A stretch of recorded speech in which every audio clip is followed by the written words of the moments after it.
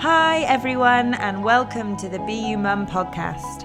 I'm Annie, mum, wife, nutritional therapist, music lover, and believer that animal print will never go out of fashion. I believe that we are at our most happiest and healthiest when all parts of ourselves are aligned and singing in harmony, the mind, body, heart, and spirit. For me, like most, motherhood has been life-changing.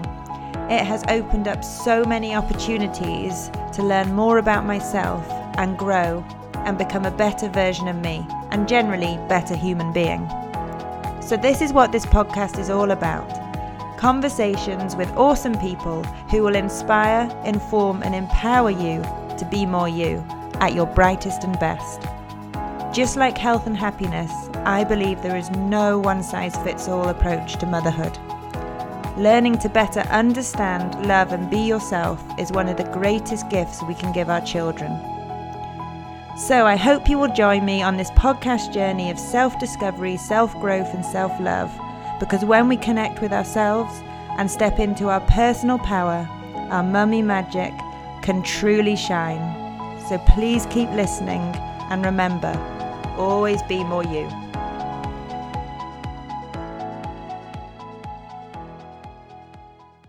Hi everyone, and welcome back to the Be You Mum podcast with me, Annie Breen. We are on episode 19. This week I'm joined by the amazing Vivian Allred. We are going to be talking all things hormone balance, specifically in relation to PCOS, so polycystic ovary syndrome. Vivian is a UK-based naturopathic nutritional therapist, same as me. We also studied at the same college, the College of Naturopathic Medicine. I think Vivian was in Manchester. Vivian decided to embark on her nutritional therapy journey after struggling with her own health issues for many years during her early adulthood. Her symptoms included hair loss, cystic acne, amenorrhea, so when your periods stop, PCOS, and gut infections. She now works primarily with women struggling with hormone imbalances and digestive issues, educating them about the healing properties of food, nutritional supplements, lifestyle, and other natural remedies. Vivian is so passionate. I really recommend you checking out her Instagram and social media platforms. She really does share so much amazing content. There's weekly blogs, newsletters, and then she has her own podcast called the Hormones in Harmony podcast, which you should definitely check out if this is an area of interest. She also does regular Q&As and just shares lots of different sort of inspiring information. She really is a wealth of knowledge. So this week we're talking about PCOS. Vivian really breaks down the different types of PCOS and what could be some of the underlying causes. We talk about the different symptoms, the facts, and dispel some of the myths. We also discuss different nutritional and lifestyle approaches, the difference between conventional and naturopathic, and some practical interventions that you can take away and start to implement into your own life today. If you would like to find out more about Vivian, I will put the links to her social media platforms and website in the show notes. She offers both online and in-person consultations, and she is based in Manchester. We really do cover so much. Yes, we do focus on PCOS, but I have to say anyone who is suffering from any kind of hormonal imbalance, and I know that's a lot of us, will get so much out of this episode.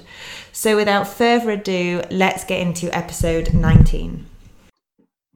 So, hi Vivian, thank you so much for joining me today. Hi Annie, thank you for having me.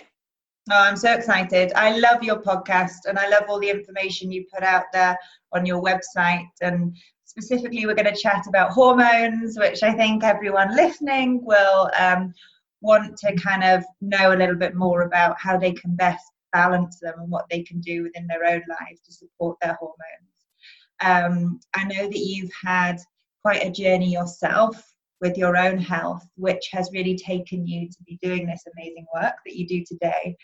We are going to delve into PCOS specifically, but I just wondered if you could introduce yourself and give a little bit of background to what led you to be doing this work. Absolutely. So yeah, it all started off just for my own sake because I wasn't getting anywhere with conventional doctors. They were just trying to throw the birth control pill at me and antidepressants and all of these medications, which have their time and their place, but I just knew deep down that it wasn't the answer. So growing up, like really healthy, no health issues at all. And then it wasn't until I hit around 16 I joined the gym. So I wanted to tone up a little bit, lose a bit of weight. I was never overweight, but just a little bit on the heavier side. And I'm quite tall as well. So I joined the gym, and I have a bit of an obsessive personality. So like when I get into something, I like really, if I enjoy it, I do it like every single day. So I would be in the gym, like back-to-back classes, doing like a body pump and followed by a HIIT session, then abs. So being there like 2 hours, like 6-7 days a week for a period of time. And then I also shifted my diet. So again, growing up, I could eat anything, like no food sensitivities. I had an iron stomach, didn't really have any troubles with digestion at all. And then I swapped my diet and I thought I was being healthy. So I would have like high fiber cereals and cereal bars and skim milk and all of these things. 100-calorie pack biscuits, just thinking I was calorie counting is the way forward, but I was seriously underfueling my workouts. And for like a growing girl as well, I was just under eating so much. And I lost weight and I felt better because I improved my diet a little bit and cut out all of the junk food, and I was moving my body. But after a while, I started to notice symptoms, like my period went missing. And from that, from when I started at age 14, it had been regular every single month, no problems, no PMS. And my hair started falling out, my skin broke out in crazy acne, and I'd never had like a real breakout in my life. And after a couple of months, my mum was concerned about the period issue. I was concerned about my skin, obviously, but I would just cover that with makeup. I was like, I don't really care if my period's not here. I don't care about that. Completely different story now. I'm like obsessed with my period. But yeah, she made me go to the doctors. He diagnosed me with PCOS because I displayed some of the symptoms like missing period, acne, hair loss. And he told me my options were wait and see what happens, meaning like go home and carry on with what you're doing and just see how bad your hair loss gets. Or the opposite was a birth control pill. He said it would regulate my cycle, clear up my skin and stop my hair falling out. So I obviously went with that option. It took a while to find the right pill for me. The first one made me like really depressed just within a few days. So I swapped to another pill called Yasmin, and I stayed on that for 2 years. And in that time, I didn't really know what I wanted to do career-wise. I was studying like health and social care. So I know I wanted to like help people, but I didn't really want to be a nurse. So I left college and went to work at a summer camp in the US as like a camp counselor. Also being a fitness instructor, so I would teach yoga and aerobics for like 6 hours a day in the scorching heat. The food was absolutely terrible. Being in America, like a children's camp, it was like pizza and burgers. And me trying to still be healthy, I would hardly eat anything because I was like, no, I'm not going to touch that greasy food. I'll just stick with salads and grilled chicken and fruit. So that left me very exhausted, as you can imagine. And then on the last week of camp, I got really bad food poisoning. And then after that, I went traveling around New York for a bit and also got food poisoning a week later. So 2 episodes in 2 weeks. And I came home and my gut was a mess. I would be bloated after everything.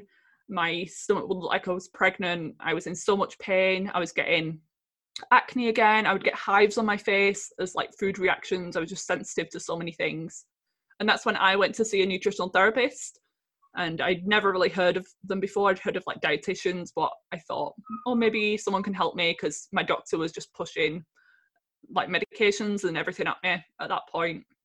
We did lots of testing. We figured out that I had lots of gut infections, food sensitivities, nutrient deficiencies. And I was talking about the pill as well, and that I had PCOS, and she was talking about the negative effects. So I wanted to come off with her support, which I did. Two years for my period to return after the pill, went through a whole gut healing protocol, which was like up and down, and lost a lot of weight, then regained too much weight. There's some, like every hormone imbalance you can think of, I probably had it at one point. So that's why I'm so passionate about it. But yeah, over the past couple of years now, so I'm 25 now. So it's been like the past 2 to 3 years since I've studied at CNM, because the College of Naturopathic Medicine, because I wanted to become a nutritional therapist because of how much I'd been helped by that whole process. And then throughout my studying years and just so many hours of self-research, I really started to understand my hormones, and now my hormones are like so much better than they were, and I feel healthy for once in my life. And yeah, I just have a passion for this now and want to spread the word that it's an alternative way, and there are things to do if you're not getting anywhere with your doctor, or you just want to focus on a natural approach. Food and nutrition is so crucial and can really have a strong influence on your hormones now, but also your long-term health too. Wow, amazing story. And you know what you described? It's quite a common picture about, we care what we look like when we're younger and we're looking at the outside of ourselves. We're not really interested in all the inner kind of stuff. We want to feel fit. We want to go to the gym. We normally go away and travel. I did the same. I ate terribly. I got loads of problems, food poisoning. It's quite a common thing and a good thing to go in terms of like adventure, explore and personal growth. But it's amazing how we don't kind of prioritize, shall we say, or value the more natural aspects of health, like nutrition and just lifestyle interventions at that age. It's almost like, I don't need to worry about that. Yeah, you feel invincible. Absolutely. And I do think things are changing a little bit. I mean, we've both been on our own journeys that has led us to this point. And something that I'm passionate about is being able to then, I guess, model that message to Bonnie and my family as well. If anything, if I get anything out of my qualification, we went to the same College of Naturopathic Medicine, is that really. And I do think that there is certainly a movement happening. I just feel it going more towards back to nature, more towards kind of self-empowerment, being the agent in your own health, and just, valuing the power of food and lifestyle stuff. So that's really amazing, and it's so good that you ended up seeing that nutritional therapist at that time as well, and that's sparked your passion to go Definitely. on. It was actually, did you study at the Manchester location? No, so I used to live in Manchester. Okay. Funny enough, it's Birmingham. Okay. So I was going to say our course consultant is called Dee, and it's actually her that I went to see. So I didn't know that she was the course director of the college. Yeah. So I was saying that I was interested in studying, and she was like, "Oh, that's the one that I work at." So it was like really interesting. And yeah, even though it's helped me as well, it's also had a positive influence on my family too. So I don't have kids, but my mum and dad came into the student clinics, and my mum found out that she had Hashimoto's, so a thyroid issue. It's helped my dad's skin. He had a lot of hives and skin rashes. My brother had some digestive issues, and they've all been helped from that. So it's definitely, some people, that's what they just studied for. They didn't want to practice. They just wanted to help their own health and their family. So I think it's amazing.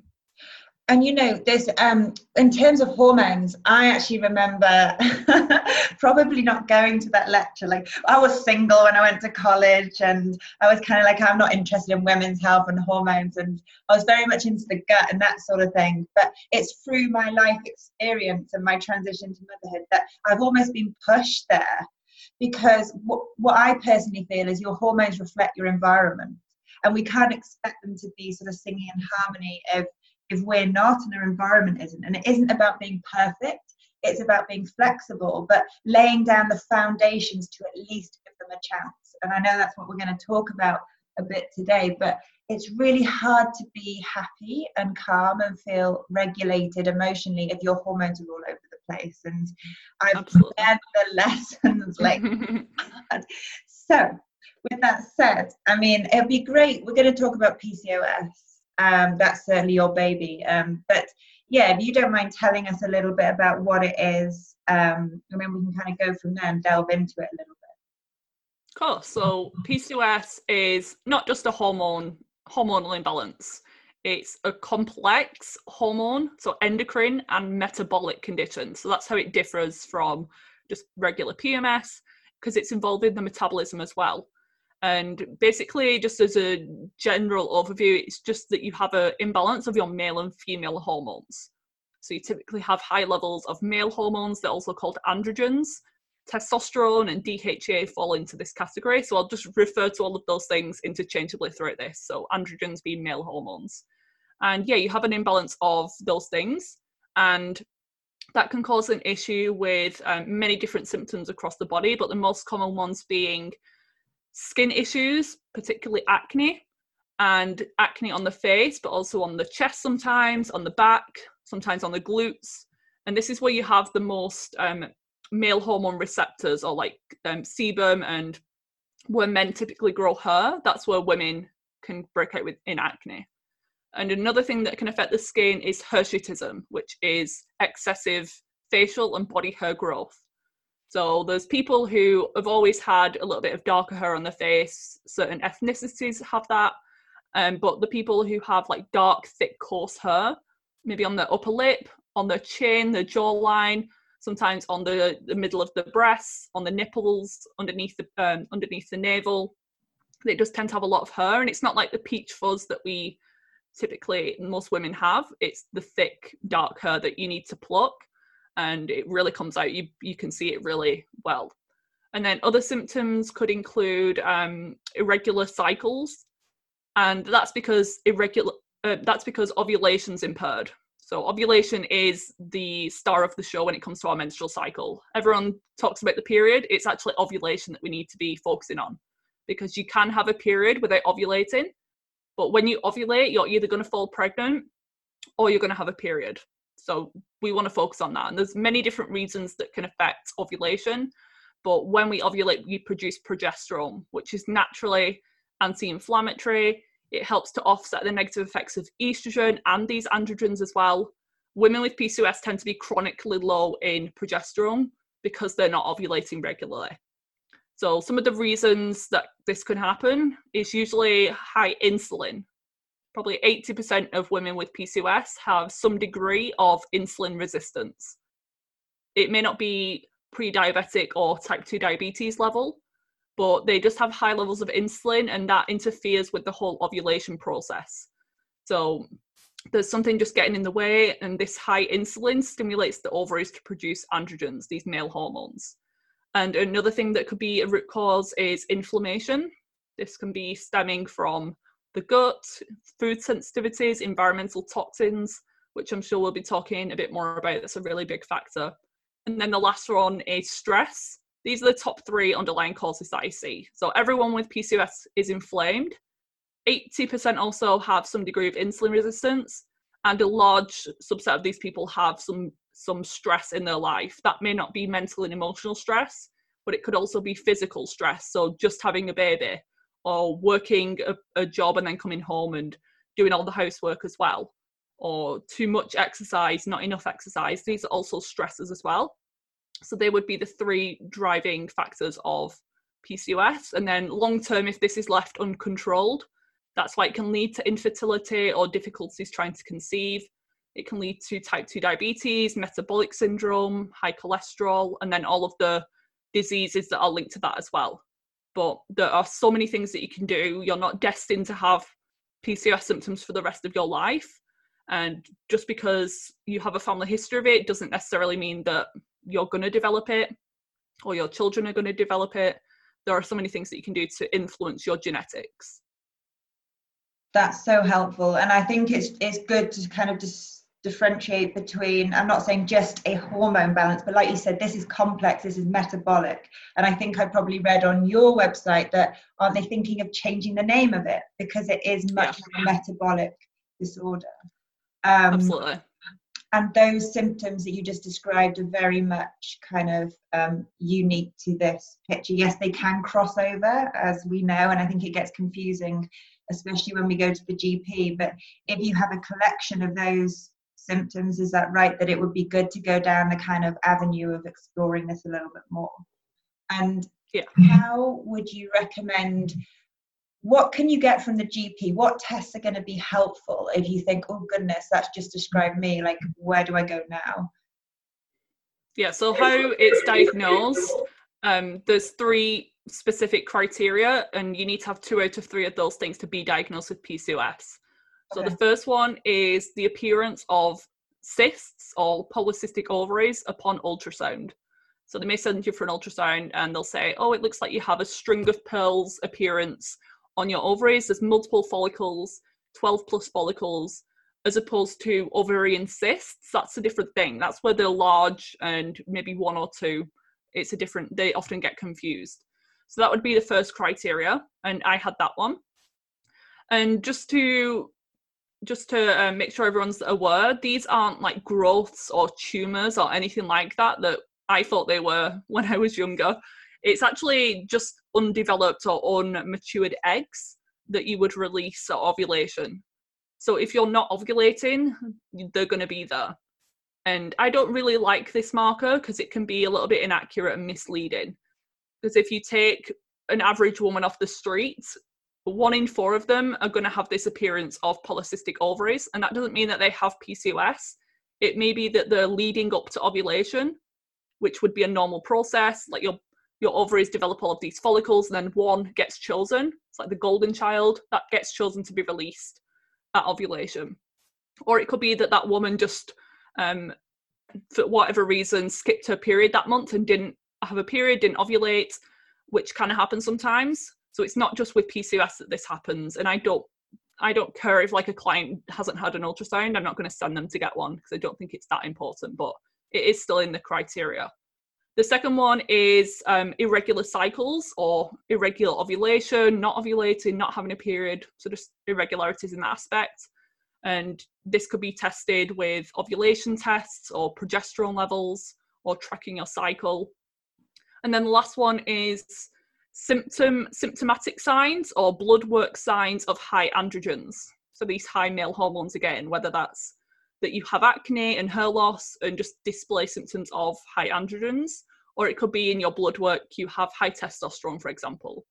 So they would be the 3 criteria. Ideally, from doctors, the test that you want to get would be things like sex hormone binding globulin. This is like a sponge in the bloodstream that soaks up excess hormones. Women with PCOS typically have low levels of sex hormone binding globulin. And that means that they have just a lot of hormones floating around and not being bound up to this protein. And sometimes that gets run, sometimes it doesn't. Sometimes they tell you it's in normal ranges, but sometimes it's not in optimal ranges because I think the reference range goes from 50 to 150. I want to see that closer to 80, 120, so in the middle of that range. That's why a lot of people get missed. And then some of the androgens would be testosterone, free testosterone, DHEA, DHEAS, androstenedione. And I have a guide on my website. If I've missed any of them, I'll send you the link to that and you can link it into the show notes. It's the blood test request for PCOS. So if you can print that out, take it to your doctor and see what they say. And then there's also another marker called FSH and one called LH. Follicle stimulating hormone and luteinizing hormone. With PCOS, luteinizing hormone, when tested on the 3rd day of your period, is typically double that of FSH or triple or higher. So say if FSH is 1, in PCOS, a lot of the time, LH would be 2, 3, 4 plus at the wrong time of the cycle. And yeah, I think they would be the main ones. One that would be ideal but doesn't frequently get tested in the UK at least would be fasting insulin or a glucose tolerance test with insulin as well to rule out that insulin resistance. Fasting glucose and HbA1c aren't enough, so they would only really go out of range when you're heading more towards diabetes. So we don't want to wait for that to happen. We want to wait until you're outside of the optimal range. If you can find a doctor that runs fasting insulin in the UK, then you're quite lucky. Sometimes you have to pay privately, but I think it's really worth it to do that because it rules in or rules out that driver, and the focus would be a little bit different if you did have insulin resistance. That's so helpful, and that guide would be amazing because it is confusing to know what to ask for and then what the results mean. And then probably if you go to the GP and you have those tests and say they come back sort of out of balance, the likely advice is going to be medication. Yeah. Is that your experience? Sadly.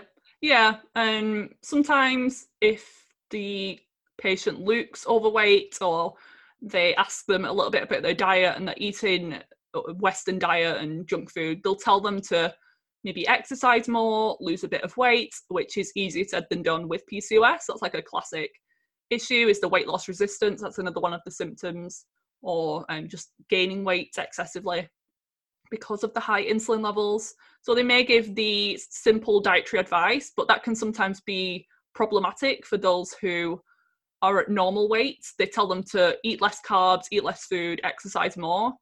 For the people whose PCOS is driven by stress and adrenal imbalances, that can make them worse because maybe they're already exercising, maybe they're eating really healthy, like I was originally. I was a normal body weight. I didn't get asked any questions at all about diet or lifestyle, even though I was eating like probably 800 calories a day, exercising 2 hours, not treating my body well, not sleeping well. So if you get asked those things, then that's a pretty good thing, but just be aware that the advice is pretty old school and doesn't take into account the different types of PCOS and your individual lifestyle. And on that, you don't have to be overweight, right? You don't have, no. That's a misconception. Yes, a lot of women do struggle with their weight. I think that's a very common part of this condition, but some don't have that as a symptom, or they don't show up as being overweight. And you can have insulin resistance and be underweight or lean. So you can still have that blood sugar, high insulin levels.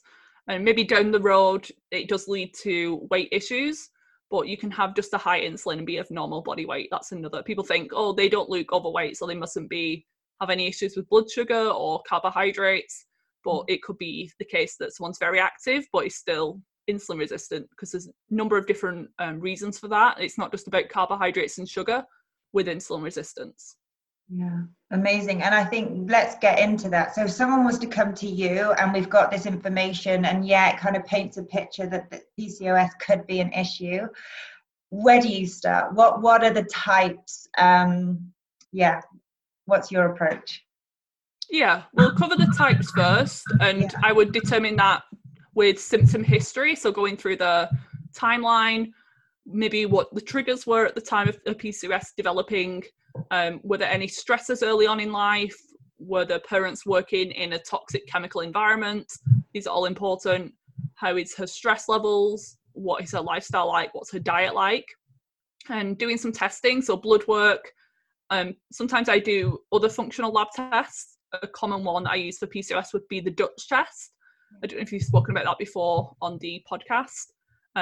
That's a urine test that you do at home. It's a private one, so you would have to pay out of pocket, but it's so informative because it will look at the cortisol and adrenal piece. So is stress playing a role in this, whether you feel it or not?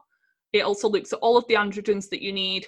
And sometimes I have clients who get told that they don't have PCOS based on blood work. But to me, everything just points in the direction of PCOS. They have the acne, they're not having a regular cycle, and then we do a Dutch test. And because it's so much more comprehensive, usually I'm the one that picks up that they have PCOS. Obviously, I can't diagnose them. I would just send them back to the doctor and just confirm, like, look at these levels. The blood work was normal. Testosterone can sometimes be low in blood, and all of these other androgens are off the charts too high. So testing would be my number one go-to first.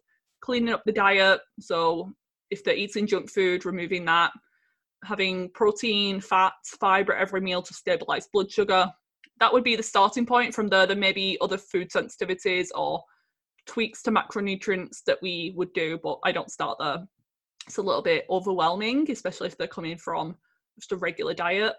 And make sure that they're sleeping, because you can't really overcome PCOS symptoms if you're not. So important just for every symptom in the body, but particularly hormonal issues. And make sure that they're moving their body, but not too much, not overdoing it with the exercise. Just walking every day is a great one. Some strength training to help build muscle. So really basic stuff. I know people are probably looking like, what's the number one superfood or supplement I can take for PCOS, but the majority of the time it really is the basics that you need to get under control. And I love that you say that, because I think sometimes when the problem feels really big and you're suffering, you're always looking outside of yourself for that solution, that quick fix. But actually it's coming back to you and the body and tuning in and, okay, am I sleeping? Am I getting enough time to myself? Restorative practices. Am I eating anything green? It is these foundations. And I was reading on your website about insulin resistance. I think increasing by like 33% if you lose at least, or even just one night of sleep or under 5 hours. And it's been calculated that mothers lose up to 700 hours in the first year. And, you know, I laugh about it because I've been there. But I think we'll talk about sleep. There are so many different ways of improving sleep. And if you can't get long sleep, which is ideal, there's restorative ways of putting you more in restorative states, and also what you can do in the day to manage stress. So I don't want people to feel disheartened about that. It is really important, but I think just understanding it's important and being aware of that, then we can be creative about how we can start to improve it and work on it. Yeah, that's really, really helpful. So that's the different types then, because then we can delve into the insulin and the stress and the inflammation. Yeah, absolutely. So it wasn't me who came up with these categories.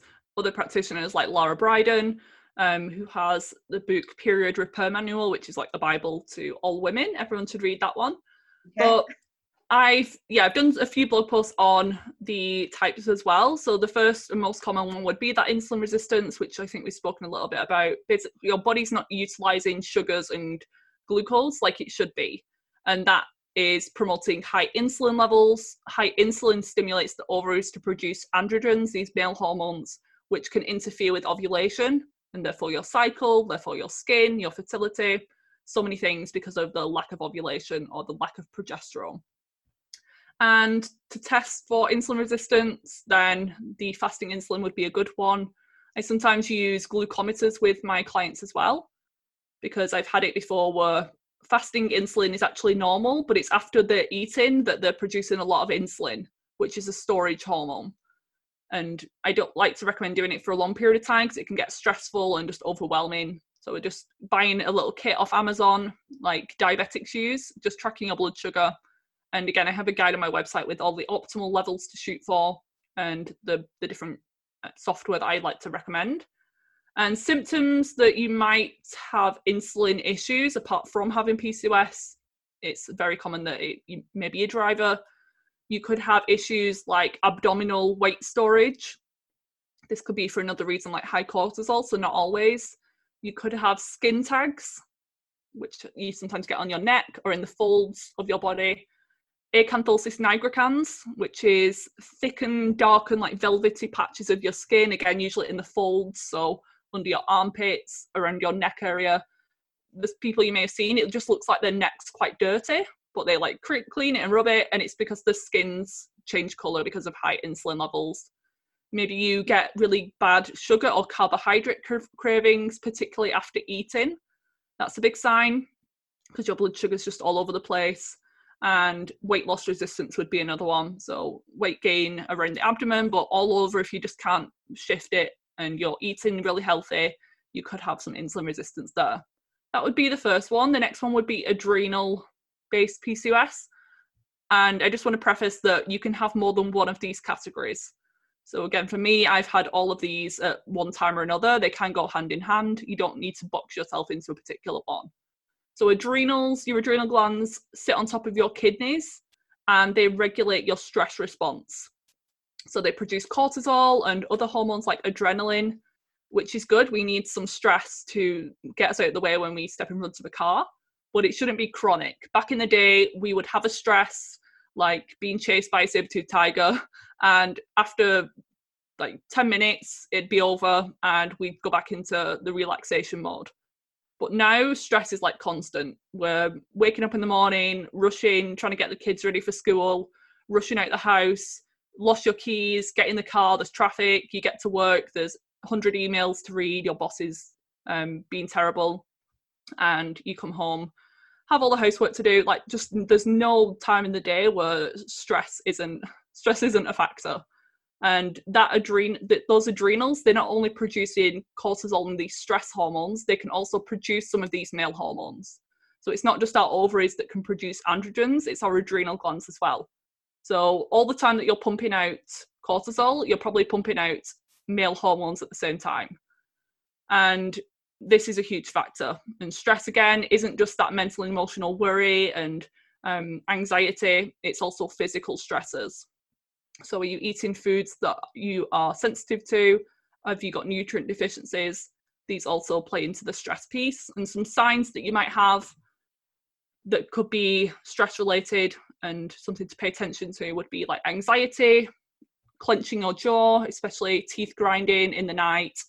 You could have palpitations, you could have insomnia or difficulty falling to sleep, waking up every couple of hours, a second wind of energy in the evening, or a 3 to 4 p.m. slump. So someone who's an office worker, they feel like falling asleep at 3 p.m. They need a chocolate bar, they need a coffee. That's a big sign that your adrenals are out of whack. And then maybe when you get home, you at 9 to 10 p.m. get a second wind of energy and you want to binge watch a box set or do a ton of emails, clean the whole house. That's really a big sign that your adrenals are out of whack. When the fatigue is more just chronic and constant, you wake up, you're tired, all day long you're tired, and it doesn't really fluctuate, that's more of a thyroid. I would start to think thyroid at that point. But if it's in a pattern, it usually is adrenals. And then next type of PCOS would be post-pill, so post-birth control pill. And this is really important because I know we were talking before about people stopping the pill. They want to fall pregnant right away. They want a baby now. And they go to the doctors because their period hasn't returned or they're just not conceiving. And they're told that they have PCOS. And they're like, what the hell? Like, no one in my family has PCOS.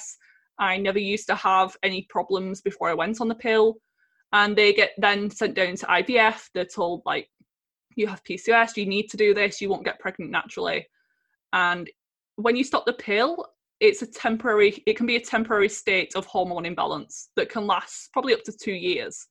Average is like 6 to 12 months. But it can be up to 2 years like it was in my case as well. Most people don't know that the birth control pill suppresses your natural hormones. So the period that you're having every month is a withdrawal bleed. It's not a real period. It's just drug-induced, so it's medication-induced bleed. The pill builds up your uterine lining, and then it sheds when you stop it for those sugar pills for that week of the break. And because your brain to ovary connection has been shut down for that entire time that you're on the pill, there's no messages going to your ovaries. You're not producing your own progesterone or estrogen. Some women on it for like decades, so 20, 30 years, which is pretty scary. And when you stop the pill, your body has to relearn how to communicate again. So your brain has to start sending messages to the ovaries, and that can take a really long time. Particularly if you've been on it for many years, and also if you went on it really young. So if you started your period at age 14, for example, and went on the pill at age 16 or 17, that really narrow window can put you at risk of this as well. And the pill depletes a lot of nutrients that are needed for pregnancy, needed for healthy balanced hormones, so that's the ironic thing, needed to regulate PCOS. The pill also worsens all of the underlying imbalances of PCOS, so it causes more insulin resistance, causes more stress, and causes more inflammation. And that's why it's maybe helpful at clearing up symptoms, but it's actually making the issue worse. So when you come off the pill, your symptoms are still there, if not worse. And the issue with the pill stopping that as well is that you get something called an androgen rebound. So because your hormones have been suppressed, when they come back online again, they start to go a little bit crazy. They start to be overactive. They're like, we've not done this for a while. Let's pump out a ton of androgens, these male hormones. And that's why people can get post-pill acne. Their hair starts to fall out. Their skin gets really oily. The period's all over the place. And that's because of an androgen rebound. And then the final subtype of PCOS would be inflammatory PCOS. So this could be issues in the gut, gut infections, bacterial overgrowths, food sensitivities that you're eating every day. Maybe you have parasites, and that is driving chronic inflammation. It could be that you have food allergies, food sensitivities, or it could be that you're being exposed to environmental toxins. And there's a huge connection between environmental toxins like plastics, BPA, parabens, phthalates, heavy metals with PCOS. And there's some evidence to show that exposure to some of these things in utero, so when you were being developed in your mother's womb, exposure to some of these things may trigger the genes for PCOS to turn on. Obviously, we can't go back in time and change that, but women with PCOS also tend to accumulate these things even more and have difficulty detoxifying them. So we're all bombarded and exposed to them every single day. There's thousands of new chemicals entering the world on a yearly basis. But women with PCOS are like the canaries in the coal mine, meaning that we outwardly display the negative effects of these chemicals, whereas they're affecting everyone, but other people may not be symptomatic because of them. So symptom-wise, there's no like specific symptoms. It could be anything. So if you've also got digestive issues and IBS, maybe you can suspect that you have inflammatory PCOS. If you've got joint pains, if you've got skin rashes, if you've got an autoimmune condition like Hashimoto's that affects the thyroid, or rheumatoid arthritis, and if you don't fit into any of the other boxes, so you've ruled out insulin resistance, you've looked at your stress hormones and you're pretty fine there, you've not been on the pill recently, you can probably box yourself into the inflammatory category. And thyroid issues can also come into this as well. And thyroid issues aren't a driver of PCOS necessarily. They can just mimic they can go alongside each other. It's estimated that a quarter of women with PCOS have some thyroid imbalances, usually underactive thyroid as opposed to overactive, so hypothyroidism. And it's just that certain symptoms like the irregular cycles, not ovulating, weight issues, skin and hair issues, hair loss, can mimic hypothyroidism. So they can go hand in hand, but it wouldn't necessarily cause it as a driver, but it's something to be aware of.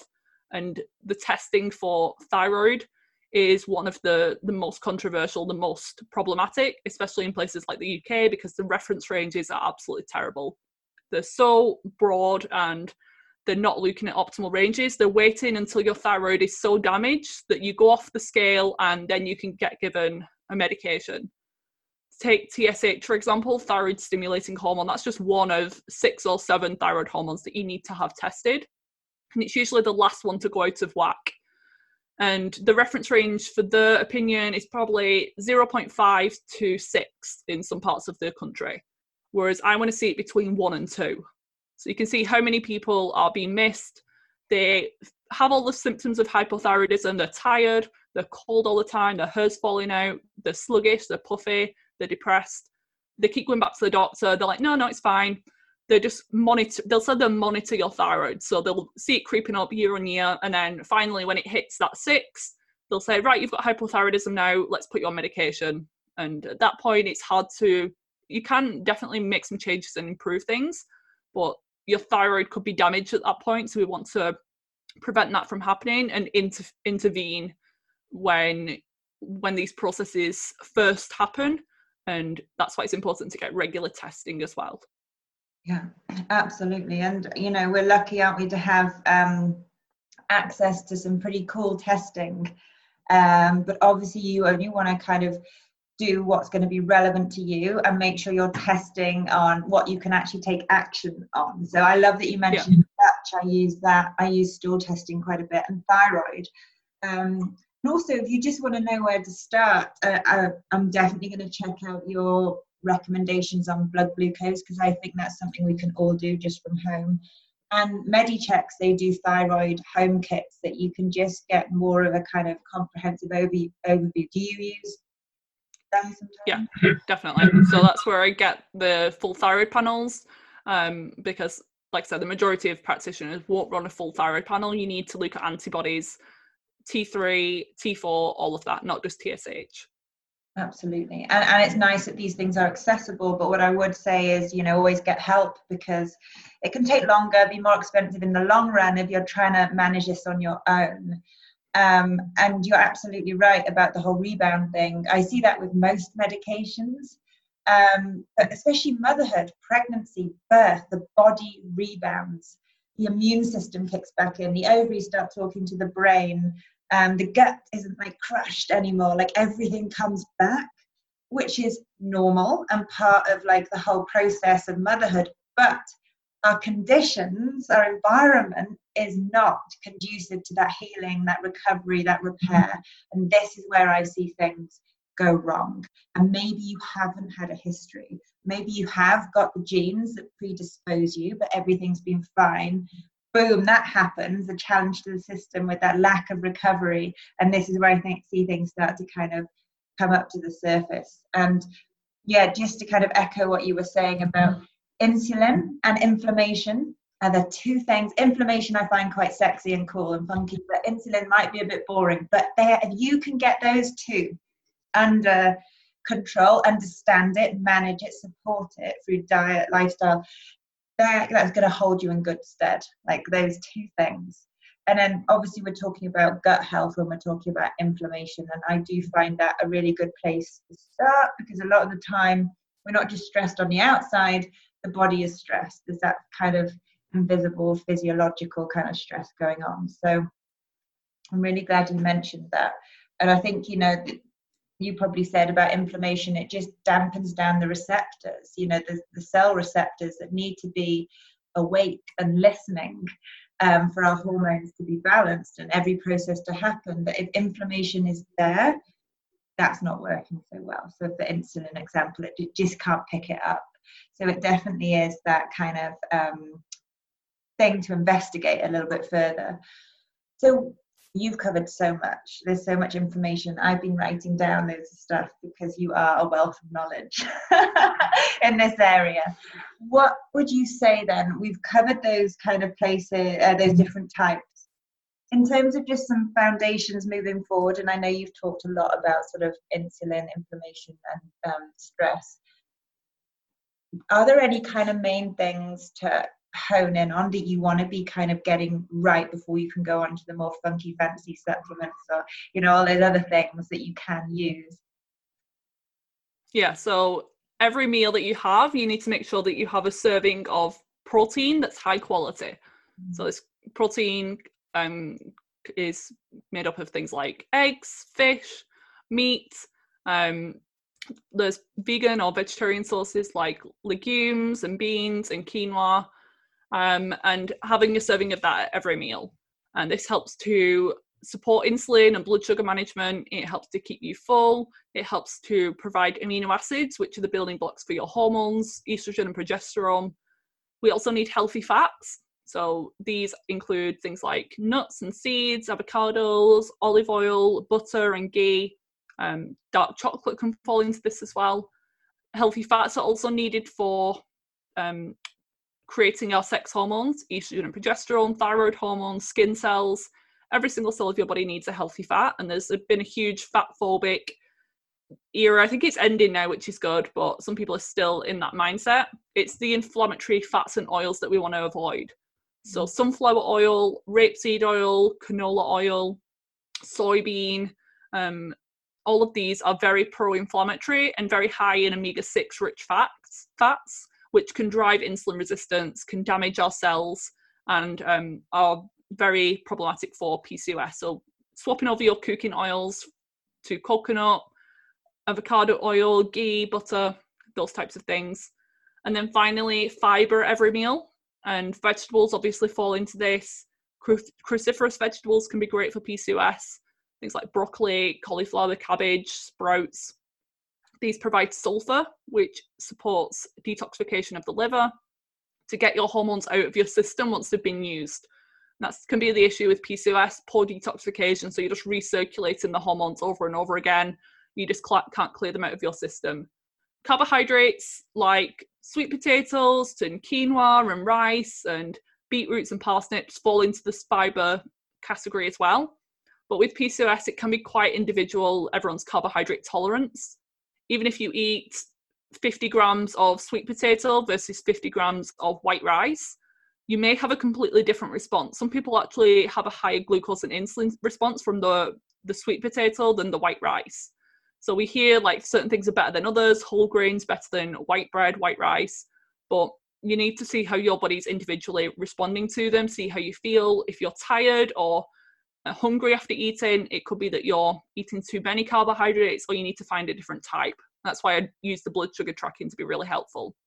Something that I can use with insulin resistant clients, maybe not the best for new mums or breastfeeding mums who need more carbohydrates, or just a greater carbohydrate, just a greater calorie intake overall, would be carb cycling. So starting your day with a relatively low carb breakfast, whether that's eggs and avocados cooked in some ghee with some vegetables, or a protein shake with a non-dairy protein, maybe some almond butter, coconut milk, green powder, and that will help to set your blood sugar up on the right note for the rest of the day. So if you start in your day with a big bowl of porridge, or a big plate full of toast and jam and granola and orange juice, that's going to start your blood sugar off and your insulin off on a high, and that's going to have a knock-on effect on the rest of the day. Also your energy and cortisol levels. So naturally keeping it low during the day keeps your blood sugar and your energy stable for the rest of the day. And then as the day goes on, you gradually increase a little bit more carbohydrates at lunch, and then have your biggest serving of carbohydrates at dinner. And this sounds counterintuitive to what we've been taught, like eat carbs in the morning so you can burn them off, but carbohydrates in the evening help to dampen down the stress response so we can get better sleep, produce more melatonin, and it also helps with just calming the body and still getting those healthy carbohydrates in, because they're important for PCOS. I know there's a whole craze with keto and very low carb that can be therapeutic in some cases, but I just don't see them being necessary in a lot of my clients. Food sensitivities like gluten and dairy may be a problem as well. These are quite pro-inflammatory food for a large subset of the population. So it's maybe worth doing a short-term elimination diet of both of those things and doing a gradual reintroduction to see how you feel whilst consuming them. But dairy is very insulinogenic, meaning that it's low carb, but it promotes a lot of insulin release in the body. And PCOS women tend to have high levels of insulin anyway. And plus it's a hormonal fluid, so if having a hormone imbalance, just adding more hormones on top of that may not be a good thing. But that said, some people do well on small amounts, maybe goat's milk, maybe feta cheese, organic, always try and get organic dairy. And I see most people being fine with butter, so if they want to use butter for cooking, that's usually a good healthy fat. So that would be diet-wise. Do you have any more questions on that, or do you want me to go into more detail on the diet piece, or go straight into the lifestyle? No, just to kind of point out that I love what you said about the carbohydrates. And again, this kind of just goes back to this approach that you've got to remember you are an individual. And, you know, even if you might have the same label or diagnosis as someone else, how you got there, what's going to help you move from there is going to be different. And just by measuring glucose after eating, that's going to be so helpful, because maybe you are okay to have a bit of that white rice, you know. It makes it so great at this point. So I really love that. I think that's really, really helpful. Yeah, carry on. Yeah, we also need to, like, and everyone's individual. Like, if you're sat on your bum all day working in an office, you don't really have any physical activity, yeah, you probably need less carbohydrates than someone who's a waitress or is a PT. Maybe they're on their feet all day running around. Maybe they're healing from another condition. So I see a lot of people with digestive issues, and maybe they need a higher amount of certain carbohydrates, or everyone's very different. So maybe they're underweight, maybe they're recovering from an eating disorder. There's so many things to take into consideration. That's why I think it's important to work with a practitioner. Like, I feel bad not giving, oh, do this diet-wise and it'll help. I can't do that, because it's just not going to be helpful. It's going to make someone worse. So I like to give just these general things, but from there, you need to find what's personal to you. And then lifestyle-wise, I think I mentioned some of them before, like the sleep. And a lot of people have issues with the sleep, and you were right. One night of sleep deprivation, which was characterized as less than 5 or 6 hours, which I know people do that for decades. They sleep like 5 hours a night. That can make you more insulin resistant. So you could be eating the most perfect diet, exercising, and you could still be dealing with PCOS symptoms, being overweight, and dealing with acne. It's because you're not sleeping well. And I'm really big into circadian rhythm, which are our body clocks. And it's so important for women with PCOS because we're thought to be in a chronic state of jet lag. Just our body clocks aren't functioning optimally. Our hormone signaling isn't where it should be. And therefore we need to be even more diligent with some of these things. So getting outside as much as possible with natural sunlight, looking outside, like taking your sunglasses off and just getting your skin on show in the summer months. I know it's like terrible at this time of year. In the UK, we don't really see any sun, but it is still there. So get outside as much as you can, even though it's dark and dreary and raining. It's going to make a huge difference. And then in the evening, you want to do the opposite. So you want to avoid exposure to blue light, because it's the blue light that's naturally from the sun that tells us it's daytime and to produce cortisol, which is the daytime and alert hormone. But if we get home from work and we then sit in our living room with the lights on full, we're watching TV, we're on our phones with these screens, they're also emitting blue light. And that's still telling our body that it's daytime. And when cortisol, this daytime hormone, is high, melatonin is low. They work in opposites. So melatonin can only be produced when cortisol drops. And therefore, I don't recommend people just sitting in the dark and doing nothing in the evening. Like, watching telly is fine and being on your phone is fine to a point. But wearing things like blue light blocking glasses could be a great thing for mothers.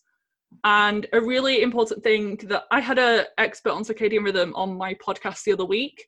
I can send you the link to that as well. But he said something really interesting that I'd never personally thought of. It's when breastfeeding women are pumping during the day and they're feeding the babies the daytime breast milk.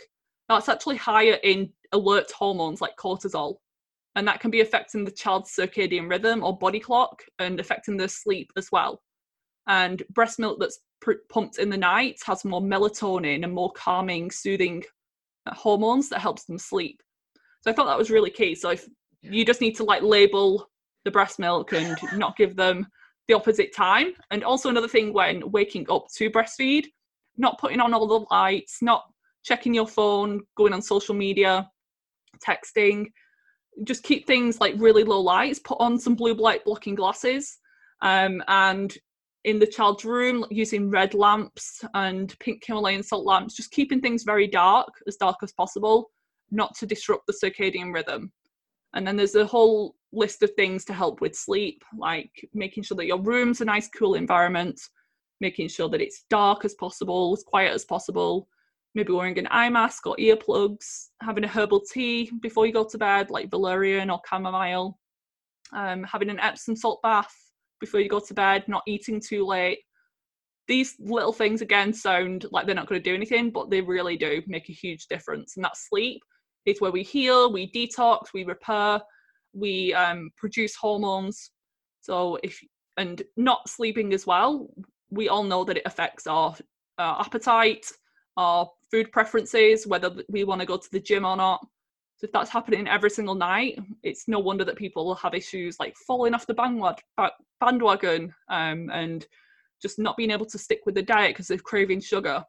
And I'd rather someone actually have a lie-in and go to bed early than staying up late, going to the gym, or waking up at 5 a.m. to go to a HIIT class. I'd rather them sleep, especially when they're trying to heal their body.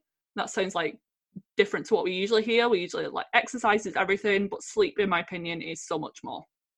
I totally agree. Like, get that in place, get the restorative practices. That's what you're lacking, and most of us are, because what you said about the jet lag thing, yeah, absolutely. You feel permanently, or I'd say hungover. Like, I don't drink, but I feel hungover.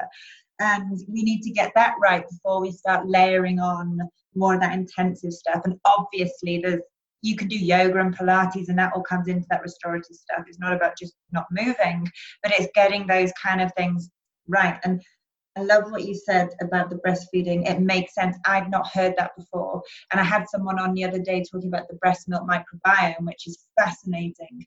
But I think for a lot of mums out there, it's not about having any blame around it, but it is looking at, maybe I always say, look at you first.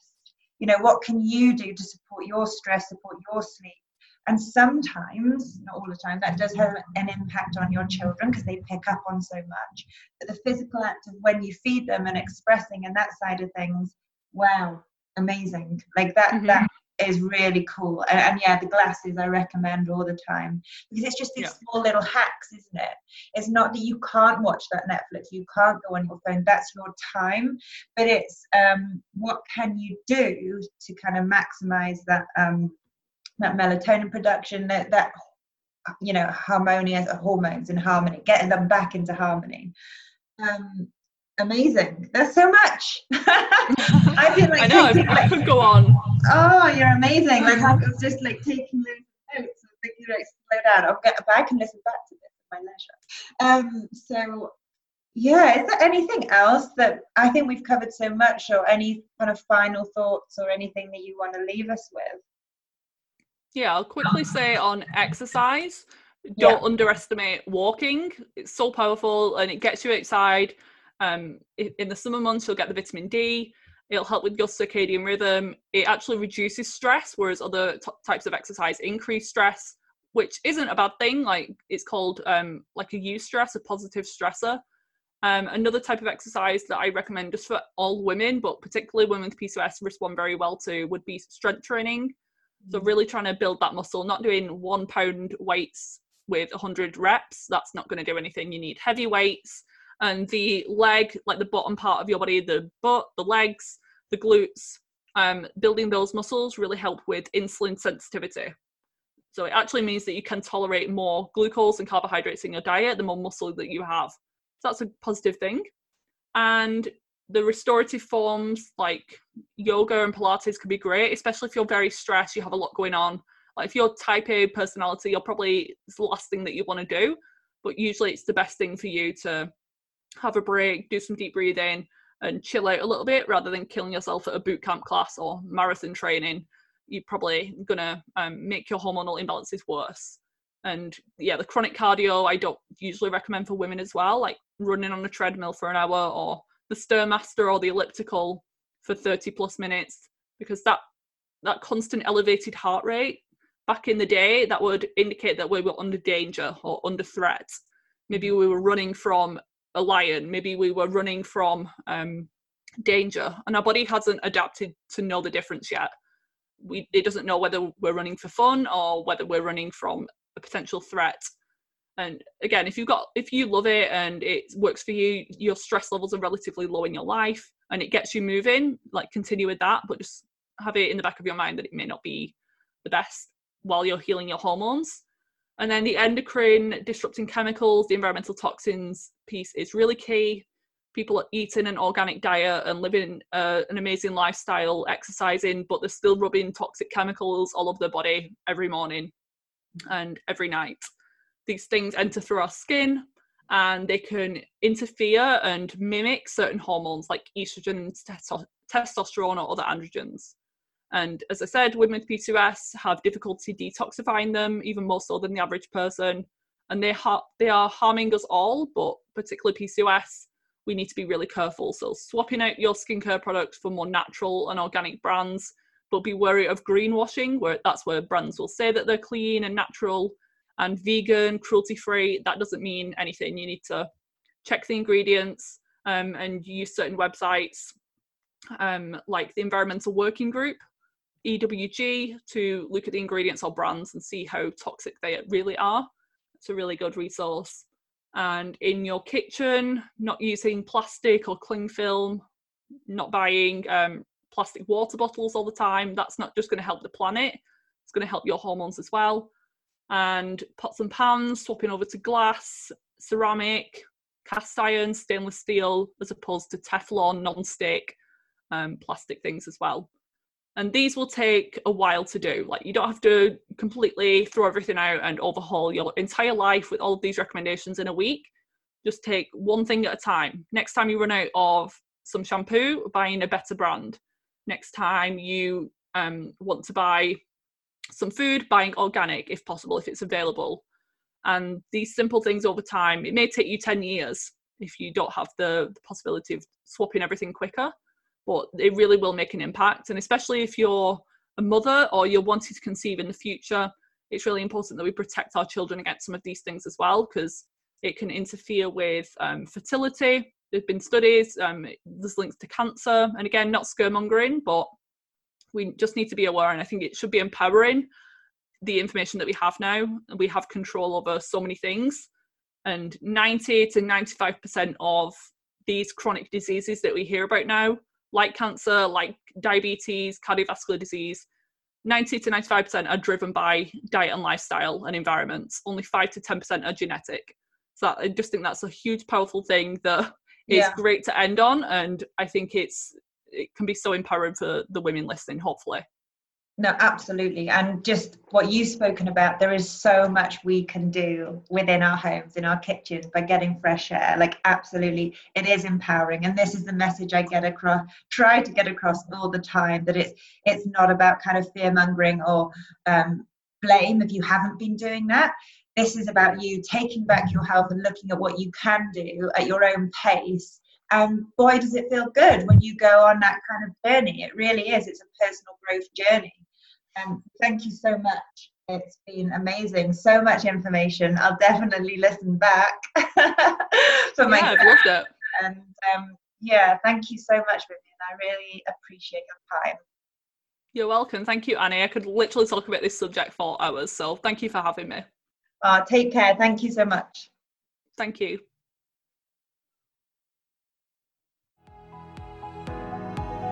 Oh, wow. That was brilliant. Thank you so much, Vivian. I'm sure we will take so much from that. I certainly did. And thank you everyone for listening. If you would like to find out more or get in touch with Vivian, I've put the links to her social media platforms and website in the show notes. She also mentioned some really amazing resources that could be really helpful to all of us. So I've put the links to those there as well. If you enjoyed the show, please let me know. And if you're feeling super inspired, please leave me a review. I have a community for mums on Facebook. It's called the BU Mum Community. This is a closed group where you can come and connect with other mums and find inspiration, information, and get empowered to reconnect with you so you can grow into your best self. I am also in the process of creating an online self-study course for mums. This is focused on restoring balance within our gut health. If you followed me at all on Instagram or Facebook, you will know I'm a little bit gut bug obsessed. But really, it does form part of the foundations to our health. And our gut health affects so much. So whether that's a physical health imbalance or an emotional or mental health. So because it's such a big part of the work that I do with nearly everyone that I work with, I decided to put a course together, which is guided by me, so it's video led, and it's broken down into 6 modules where I will help you restore balance from the inside out. I'm super excited. So if you are interested in that, please get in touch with me. I will be posting a lot about it in the weeks, months to come. So take care everyone, have a great week, and I'll be back next week with another episode of the BU Mum podcast.